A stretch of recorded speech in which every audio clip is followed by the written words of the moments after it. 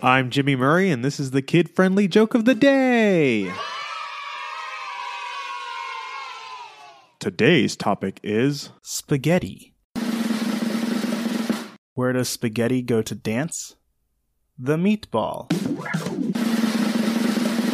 Why should you usually order spaghetti at a restaurant? Because other food can cost a pretty penny. And this one comes from Patrick B. of New Orleans, Louisiana. What do you call a fake noodle? An impasta. Thanks for listening to the show. Don't forget to listen to our other shows, the Animal Fun Facts, Geography Fun Facts, and the Dinosaur Fun Facts. Music by Kevin MacLeod. Yay, sound effect by Neurologic. I'm Jimmy Murray, and your executive producer is Chris Kremitzos. Keep laughing.